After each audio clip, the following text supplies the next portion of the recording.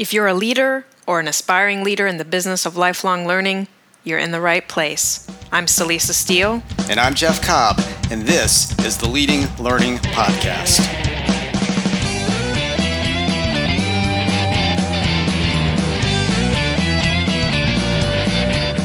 Welcome to episode 213 of the Leading Learning Podcast, where we talk with Dr. Patty Shank.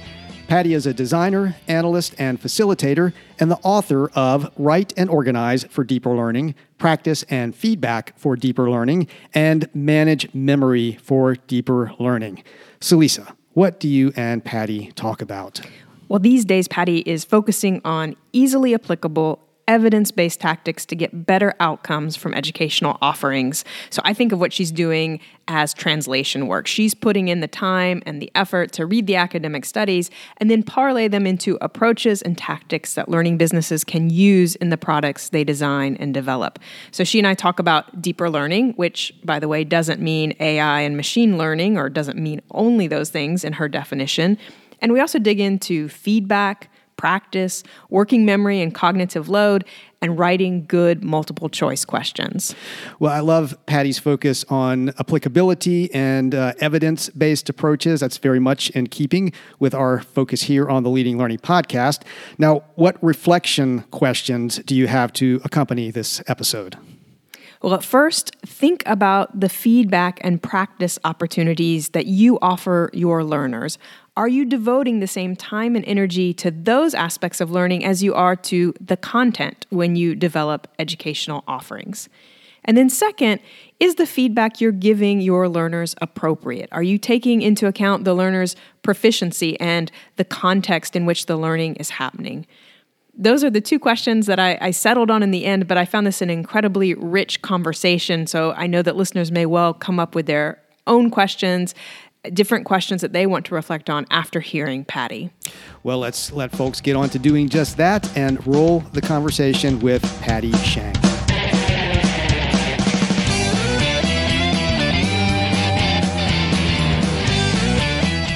Hello and welcome to the Leading Learning Podcast.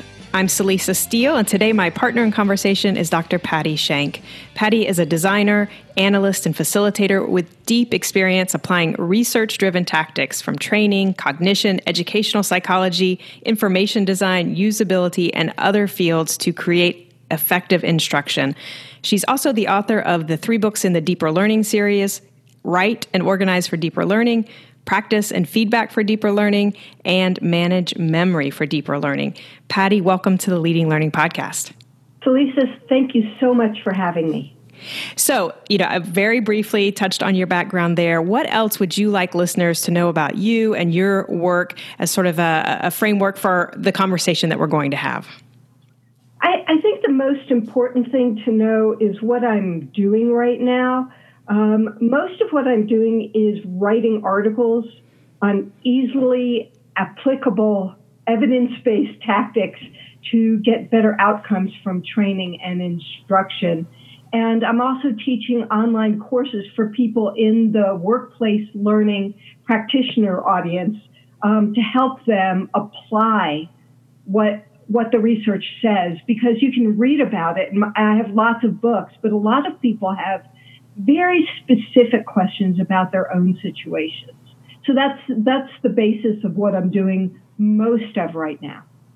Well, great. I think that's a wonderful added background to know just your emphasis really on that practical, on the tactical.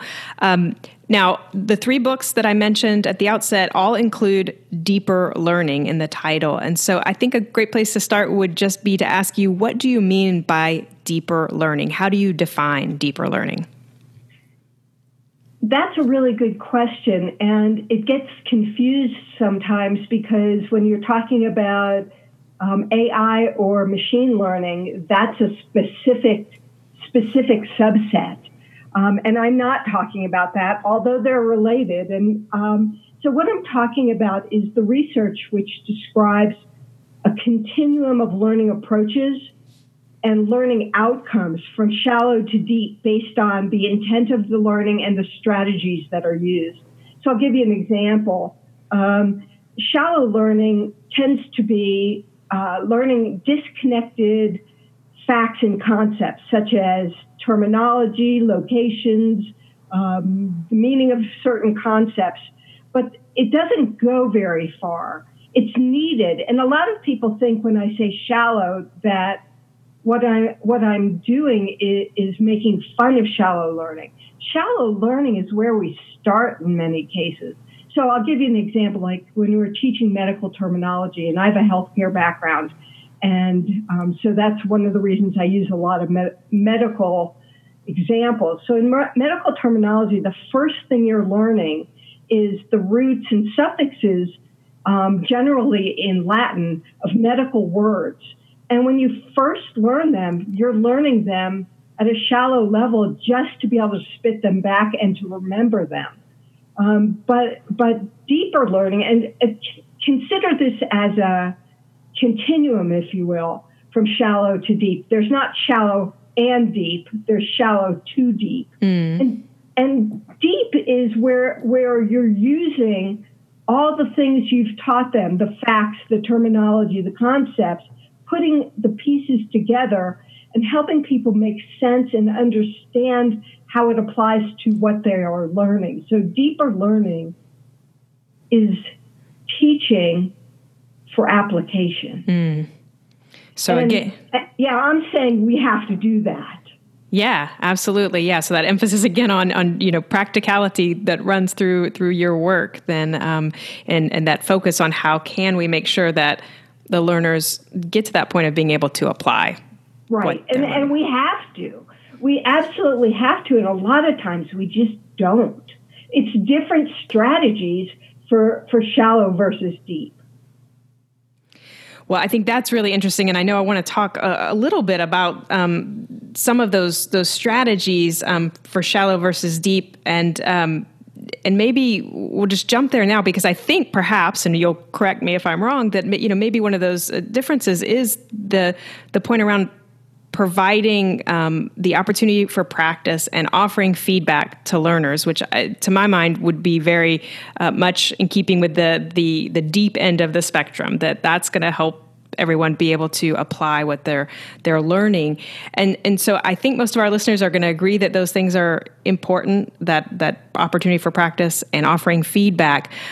But I think we all know too that not all practice and not all feedback are equal. And so I'm curious to get your thoughts on what do you typically see as issues with feedback and practice in educational offerings? Before we hear Patty's answer, we want to pause to thank our sponsor for this quarter. Community Brands provides a suite of cloud-based software for organizations to engage and grow relationships with the individuals they serve, including association management software, learning management software, job board software, and event management software. Community Brands' award-winning Crowd Wisdom learning platform is among the world's best LMSs for corporate extended enterprise and is a leading LMS for association-driven professional education programs. Award-winning Freestone, Community Brands' live event learning platform, is a leading platform for live learning event capture, webinars, webcasts, and on-demand streaming. Find out more at leadinglearning.com/communitybrands. And now, back to the conversation as Patty shares typical issues she sees with feedback and practice in educational offerings. It's a good question. As kind of context, it takes a long time for people to become productive at workplace skills. And that starts with shallow. And for example, if you're teaching someone to ring up a sale on a cash register or a point of service, then you're going to start with what all the buttons mean, what the things that you're touching and tapping on the screen mean. That's more shallow, right? But over time, as you have them practice, and generally if you're in a retail environment, you're practicing by doing. So you're ringing up sales and you're working with someone beside you. It takes a long time for people to become productive at core work tasks.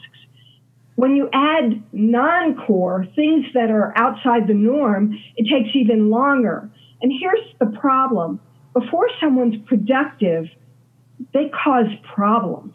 So if you're working in a retail environment, someone who doesn't know how to use the cash register is probably ringing things up wrong, is probably making errors, maybe making errors on pricing, which costs money and time, or maybe taking so long to do their work tasks that things are getting backed up. And so our role in L&D is to create a path to proficiency. Steve Rosenbaum and Jim Williams, who wrote the book Learning Paths, discuss this notion of creating faster paths to needed proficiency. And that's what deep learning is about. Proficiency is about application, but application with accuracy, application with speed. We spend far too much time on just throwing content at people, and actually making it harder for them to learn, making memory just be challenged by what they're trying to learn. And so practice is one of those essential and deep elements that is needed for proficiency. And how many courses have you seen where it's 99% content and 5% practice, and the practice isn't realistic? Or it's the practice to go do it at home or back at your desk as opposed to actually in the context. Right. There's little context, and we worry about developing content for people. We don't worry as much about developing adequate and accurate practice at the level of proficiency they're at, so that we can move them up from non-proficient to partially proficient to adequately proficient. Here's what I'd say. We are required by our job titles and our mission and what businesses need to actually deliver some level of proficiency, and practice is needed. So the two biggest ahas here are that we deliver far too little practice for any level of proficiency. In fact, no proficiency. And we generally deliver the wrong types of feedback to help people become more proficient. And so we actually create problems for proficiency rather than creating proficiency when we do this wrong. One of the things people say to me on a regular basis is, this is all academic stuff. It's not applicable. And that's simply not so. The actual research may be academic, and it may be hard to understand, but that's why I'm doing the things I'm doing, because this is how we get people to where they need to go faster and with better results. And so it sounds like in the case of practice, then too often the mistake you see is that there's too little of it, or even when it does exist, that it's perhaps not properly suited for the learner and where she is along her path. It's generally too generic, and it's not in the context of work. We have to teach and have people practice in the context of work. That's how. So one of the questions people have is about memory. If we don't teach it in the right context, it's hard to remember or impossible. Well, and memory is, I know, something that you've written about, and obviously that's the focus of one of your books. And I know that you've asserted that one of the largest constraints that learning designers and developers don't even realize that they have when working with instruction is the nature of our memory. So could you unpack that statement a little bit and tell us a little bit more about kind of how memory is a constraint for learning designers and then maybe what they should be doing given that constraint?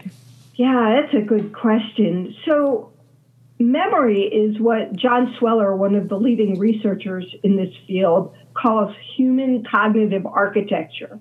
And our human cognitive architecture is how we think, how we problem solve, how we learn. It all goes through memory structures. And our memory has different parts, and each part has attributes and limitations. And the major aha here is that we have to work within the constraints and attributes of our memory parts. If we don't, we make it harder to learn, not easier. So, for example, I'll just talk about, let's say, two of the biggest ones. And one is working memory. And working memory is the part of memory which does processing of new information. The most important thing to know about working memory is it has extraordinarily limited capacity. And so that's how come we get overwhelmed so easily when people are going on and using fire hose training methods. We simply can't learn that. We can't learn that way. It's not that our brain doesn't prefer to learn that way. We simply cannot. So we have to design all instruction according to the attributes and limitations of working memory. And that has huge implications. One of them is known as cognitive load. It's the major implication. And we have to design with cognitive load in mind. What overloads us and how do we prevent that? And so the other one is long-term memory. And long-term memory is what's called in the research prior knowledge. It's what you already know and how it's organized in your brain, in your mind. And so we have to design so we don't overload working memory. And then we have to develop accurate and adequate organizational structures of our long-term memory so that we can use what we know to learn and apply. And so that's our job. We must do these things or we are actually becoming a bottleneck in people's learning. And that's just a terrible thing for L&D professionals to be. Well, so everything that you've pointed out around those constraints of memory that we have to pay attention to, the fact that we tend to overlook opportunities for practice or don't properly construct them so that they really suit the learner and the need that's being taught to. But one of the things I'm thinking about too is that sometimes there ends up being kind of a trade-off between efficiency and effectiveness. And I know you've written about this before, that if some of the approaches you're talking about do make for more effective outcomes, better educational results, but often maybe get short shrift because people either believe or because they are less efficient, that they take more time. That's a fabulous insight, and it's true. One of the things I regularly say is it doesn't matter if it's efficient if it's not effective. So we have to look for the sweet spots, right? And being effective doesn't mean it has to take longer. In fact, one of the ways that we can be both efficient and effective is by giving people the broad foundational knowledge they need to keep learning on their own.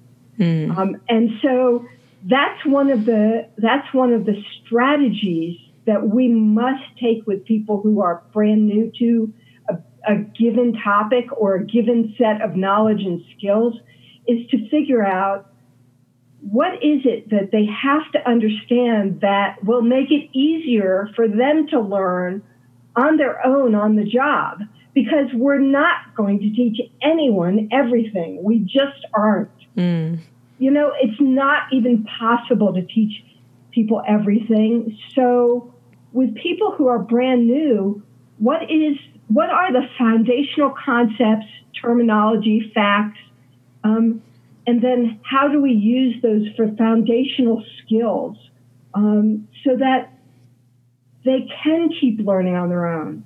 And we have Miriam Nealon and I regularly on Twitter have arguments with other people about, they call this rote knowledge. It's not rote knowledge. It's the foundations. For instance, there's foundational knowledge for ringing up sales, right? You know, what is the process? What are you actually doing? What is the terminology? Like, there's a whole slew of terminology in any given knowledge and skills that you need to know so that when people are telling you how to do X or Y, you know what those terms mean.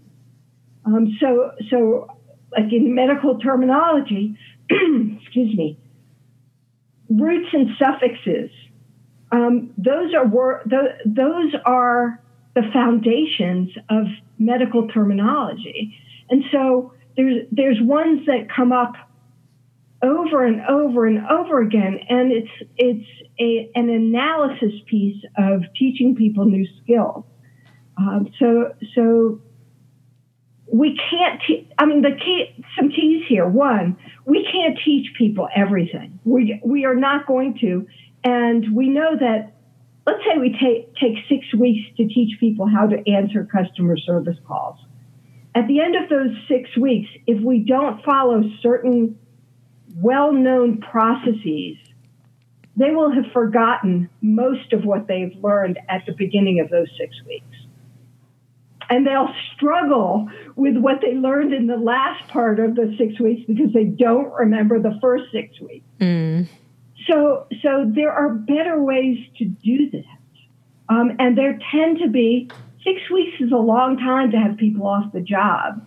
There are better ways to do this. And they give people what they know so that they can become minimally proficient, let them start working on some of the things, and then bring them back. You know, there's ways to do this that work.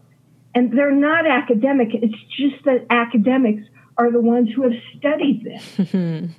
You know, and it doesn't have to be academic. I mean, if you read my books, I'm rarely academic about it. Well, and so I think all of this is great and it makes a lot of sense, especially this idea of, you know, really what can you do to equip your learners to be able to continue learning on their own. I think that's a fabulous insight. I do want to circle back because we touched on feedback briefly, and you sort of said kind of the takeaway there is that often the wrong feedback gets given. Right. And I would just love for you to expand a little bit on kind of, you know, what that means. What is the type of feedback that typically gets given versus what would be more ideal or more helpful in terms of learning? This is a fabulously complex and to me, incredibly interesting set of issues. And so feedback is very nuanced. So I'm going to talk about people who don't know a whole lot, because we tend to give more feedback to people who have less prior knowledge, right? And so here's what some of the research says, and I find this just fascinating. So they talk about 3 types of feedback, especially with electronic feedback as opposed to one-on-one feedback. So I'm going to limit it to people who know less prior knowledge and giving feedback in an electronic format. And they talk about 3 types. They talk about KR, KCR, and elaborative. And KR is knowledge of results. And so it just says whether you got the answer right or wrong. So you answer a question, let's say a multiple choice question, you got it wrong, and it says, sorry, you got the question wrong. You got the answer wrong. And then there's KCR, which is knowledge of correct result, which tells whether, not only whether you got it right or wrong, but tells you what the correct answer is. And then elaborative feedback, which tells you why. There's a whole host of things that can go into elaborative feedback, like why you got it right, why you got it wrong, where it was in the materials you studied. So if you got it wrong, here's the right answer, and here's where we covered this. and you may want to revisit that. And here's what the research says. And again, this is really nuanced, so this doesn't apply to every situation, that the best feedback for most people is knowledge of correct answer. That knowledge of results, where you just know whether you got it right or wrong, is not helpful. So correct or incorrect, which you see all the time, not so helpful. You might put those two together. Your answer was correct, and here's why. And for an incorrect answer, it would be your answer was incorrect. Here's the correct answer, and here's why the correct answer is correct. And here's what the research says for people who are brand new. They can't handle a lot of elaborative feedback. It's overwhelm. Right. It's cognitive load. And in many cases, the best thing to do is your answer was incorrect. Here's the correct answer. And this is interesting too. Show it in the guise of how it was shown in the question. So they can look at all 3 or 4 responses. Here's the one that was correct. Here's yours. It was incorrect. Here's the answer that was correct. And so this has a lot of implications for what you're going to choose as a multiple choice system, because you want it to provide, here's your answer, here it was incorrect. Here's the correct answer, it was correct. Here's the other answers you didn't choose, they were also incorrect. That's already just a ton of information. Mm-hmm. And then you might at that point just put a link and said, if you'd like to review this, click here to go back to this information. Is that not fascinating? It is fascinating, yeah. Well, and then too, just as you said in introducing this, that you were going to focus on kind of the learners who know less about the subject, and you were going to focus on electronic feedback, which already tells us just then how much more nuanced, right? As the learner becomes more advanced. Yes, and the answers are completely different for more advanced learners. They start talking about giving hints, letting people figure it out for themselves. Those sorts of things. But if you do that with people who have less prior knowledge, they are instantaneously placed into an overload situation. Yes, absolutely fascinating. I agree. And you've already begun to get into this a little bit, but one of the other areas I wanted to touch on with you is multiple choice question, because I know that's a particular sort of flavor or subset of instructional writing, and that's where you've done some deep diving. And so I would just be curious to hear your view on kind of the major pros and cons of multiple choice questions. Well, this one's interesting too, because I never intended to write courses on multiple choice questions. But since they're used so often, both as knowledge checks and as assessments, because I've given workshops on this, I knew that people simply couldn't do this well. So I decided, okay, fine. I couldn't find other people teaching this. So that kind of made me nervous. Either one of two things. Either nobody wanted to learn this, in which case I was going to spend 4 or 5 months building a course that no one would ever take, or just people knew how incredibly difficult this was to teach, and no one wanted to get into that. So the pros are fairly simple. Multiple choice questions are extremely efficient as an assessment method. Here's what that means and why it's important. If it's efficient and it's done well, it means that we can assess far more content in a shorter period of time.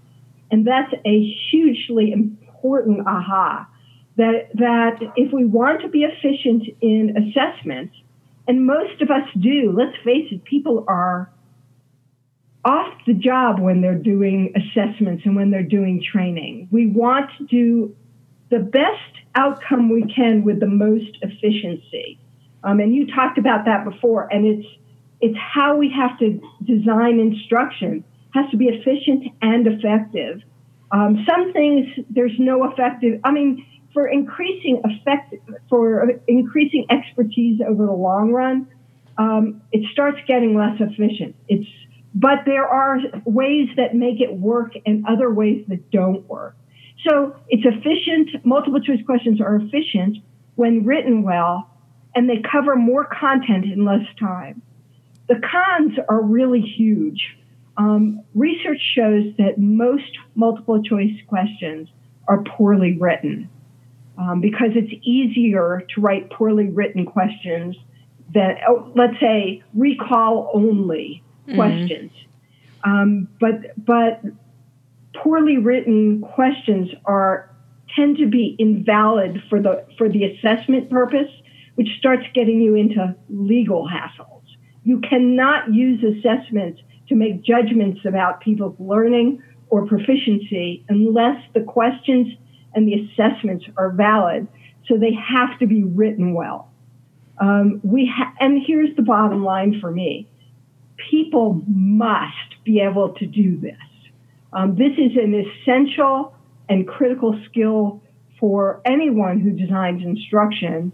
And so I just decided, maybe stupidly, that I was just going to jump in and start teaching people how to do this skill because they have to be able to do it. And that's why I wrote the course. Here's the good news. The course is heavily hands-on, so I don't want a ton of people in any of these courses. I can handle somewhere between 8 and 20, and 20 would be getting at the very large end. And this last one I taught was 3 weeks long, and for those 3 weeks, those people owned me. And so I did not do any other work. This was not like putting up an asynchronous self-paced course and people could do whatever they wanted. I knew I had to help them, so that's what I did. And all of them came out. I saw such huge improvements in their questions over the course of 3 weeks. So multiple choice questions are fine. What's wrong with them is how they're written.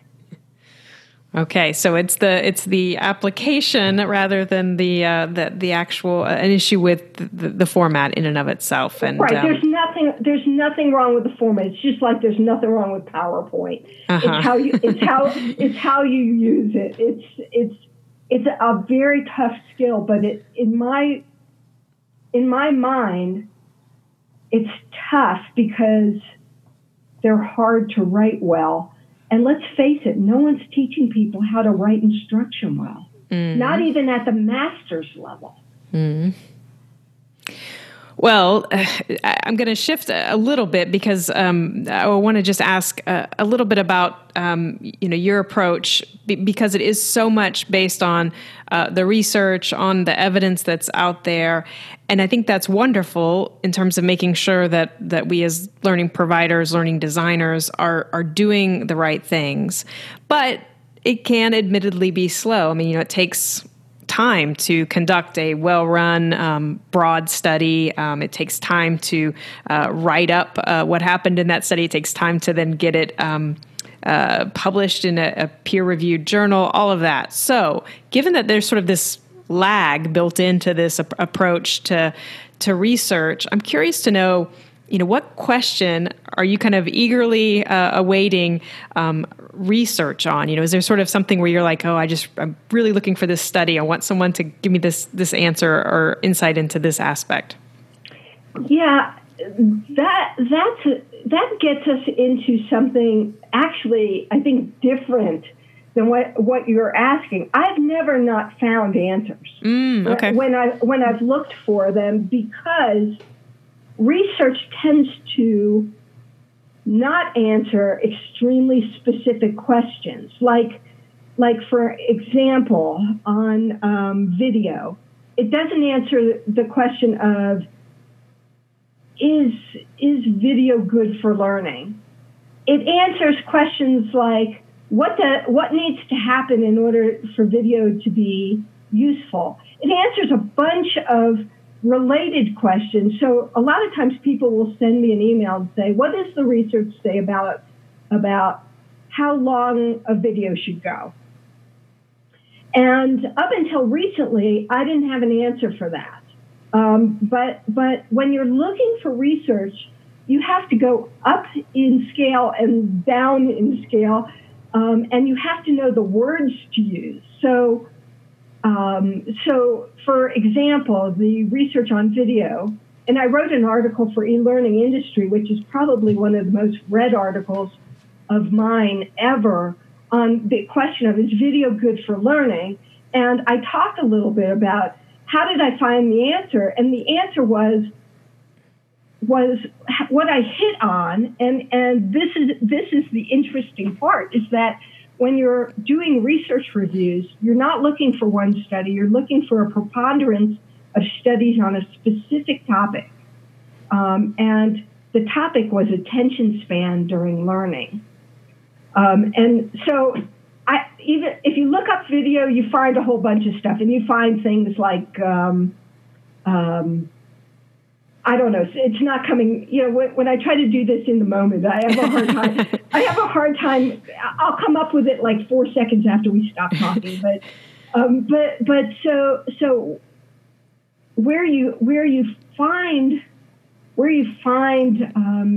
you're not going to find engagement, and you are going to find engagement, but you're going to find it in the higher ed literature, and they're talking about people's ability to stay engaged with their course of study. And the word attrition will come up.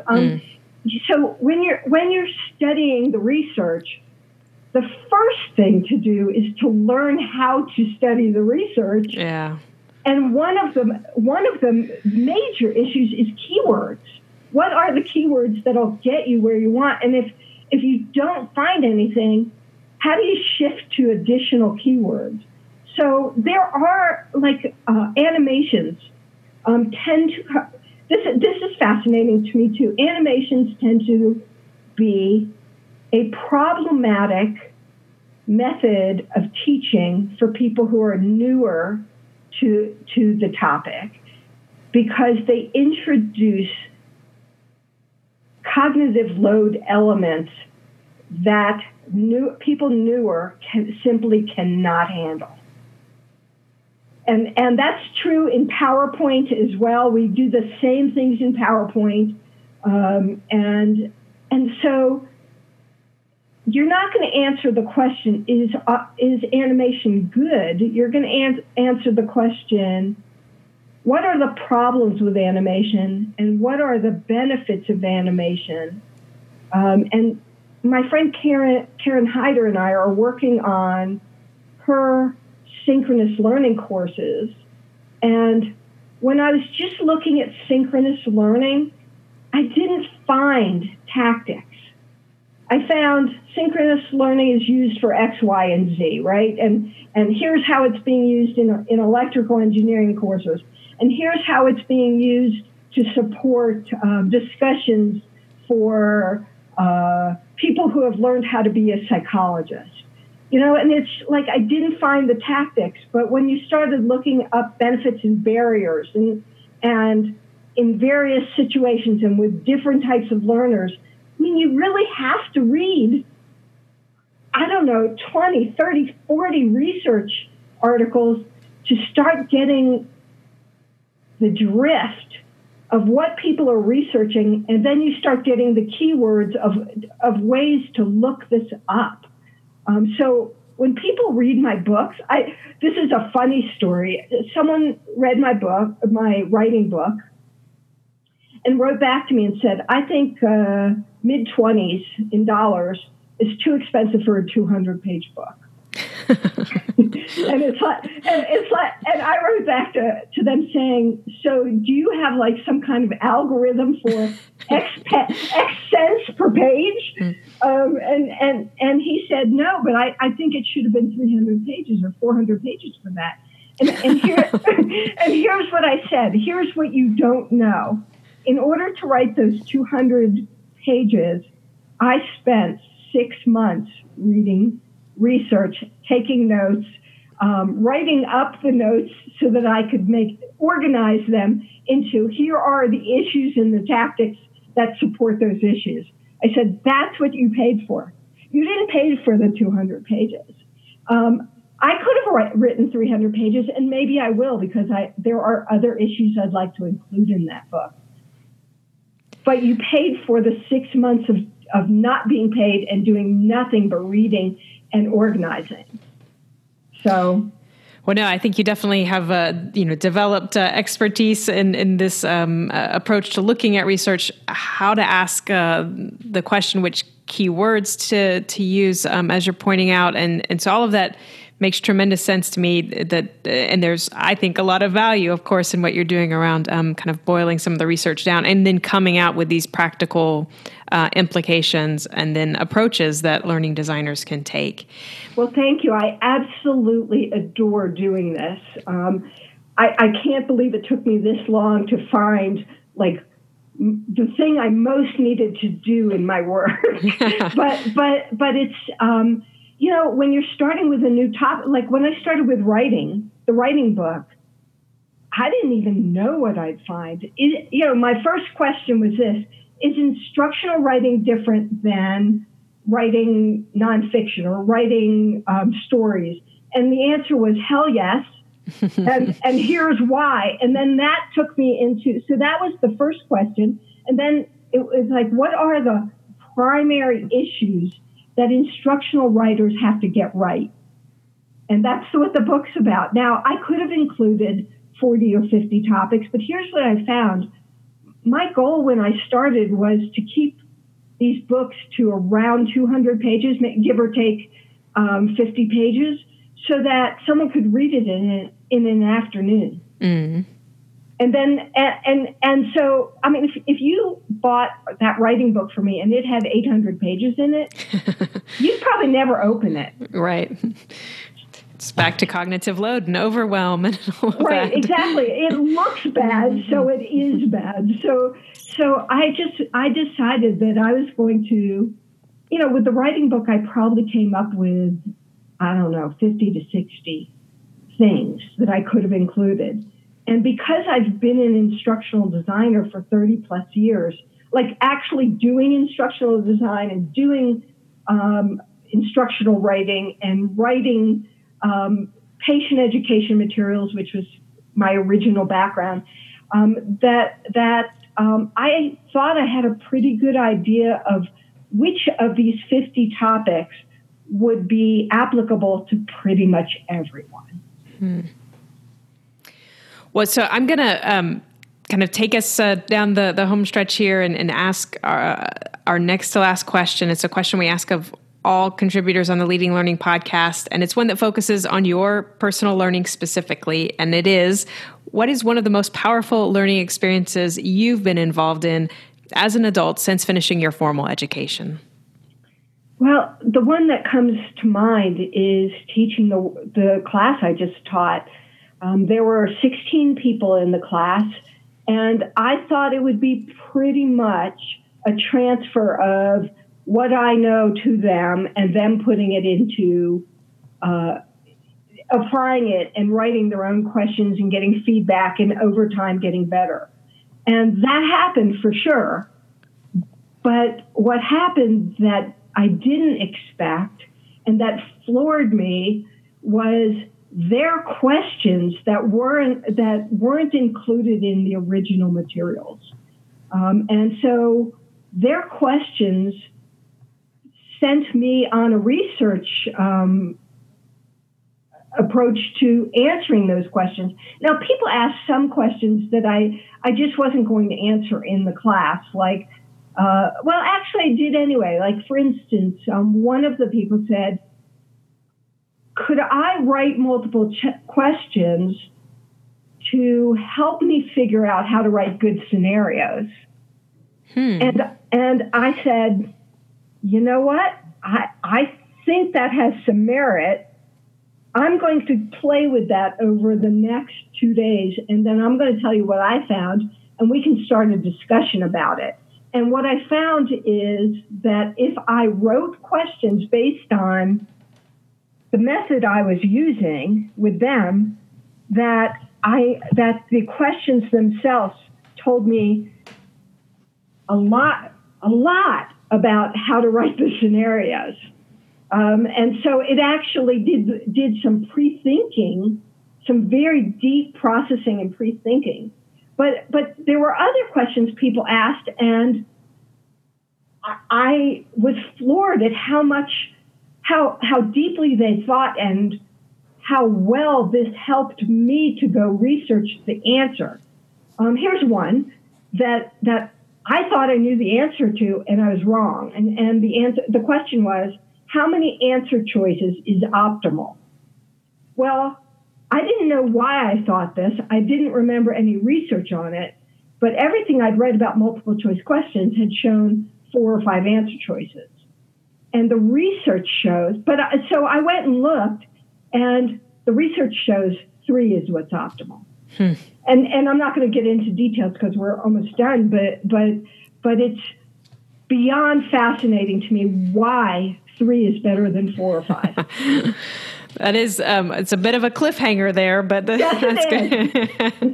We'll have to tune in and find out more about why 3 is optimal. But right, that is so fascinating because again, right, we tend to see 4 or 5 almost all the time. Right, and 3 is actually, and a lot of research has shown, because remember I said you have to look for the preponderance of research, because you can always find 1 or 2 or even 10 studies that show X, but is that the accepted answer for now? Right. So that's what you need to get to. All right. Well, final question is if listeners want to know more about you and your work or connect with you, where should they go? There's 2 places that are easiest to find me and find out information about what I'm writing. And it's pattyshank.com. And Patty is spelled with an I. If you put in Y, you won't get there. You'll probably get to someone else's site. So pattyshank.com, and it has tons of information there. And then I do a whole bunch of, I'm indebted to e-learning industry because they have me write regularly on a research topic. And probably my most read articles are on e-learning industry. Just go to elearningindustry.com and search under my name, and you'll get a whole list of all of my articles there.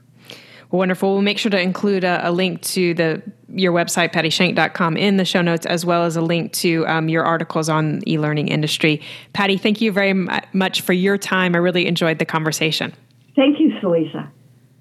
That concludes the conversation with Dr. Patty Shank. To get show notes, go to leadinglearning.com/episode 213. And the show notes will, as always, include our reflection questions for this episode. And those are, 1, are you focusing on practice and feedback as much as content when you develop educational offerings? And 2, is the feedback you're giving learners appropriate? When you check out the show notes, you'll see various options for subscribing to the podcast. And if you're getting value out of what you hear, and if you're not already subscribed, we would be truly grateful if you would subscribe, as it helps us get some data on the impact of what we're doing. And we'd also be grateful if you take just a minute to give us a rating on Apple Podcast. Just go to leadinglearning.com/Apple. That'll put you in the right place. And Salisa and I personally appreciate your ratings and reviews, but even more importantly, those ratings and reviews help the podcast show up when people search for content on leading a learning business. We'd also be grateful if you would check out our sponsor for this quarter. Visit Community Brands by going to leadinglearning.com/communitybrands. And finally, consider following us and sharing the good word about Leading Learning. You can find us on Twitter by going to leadinglearning.com/Twitter, on Facebook at leadinglearning.com/Facebook, and on LinkedIn at leadinglearning.com/LinkedIn. We also encourage you to use the hashtag #LeadingLearning on each of those channels. However you do it, please follow us and please help spread the word about Leading Learning. Thanks again, and see you next time on the Leading Learning Podcast.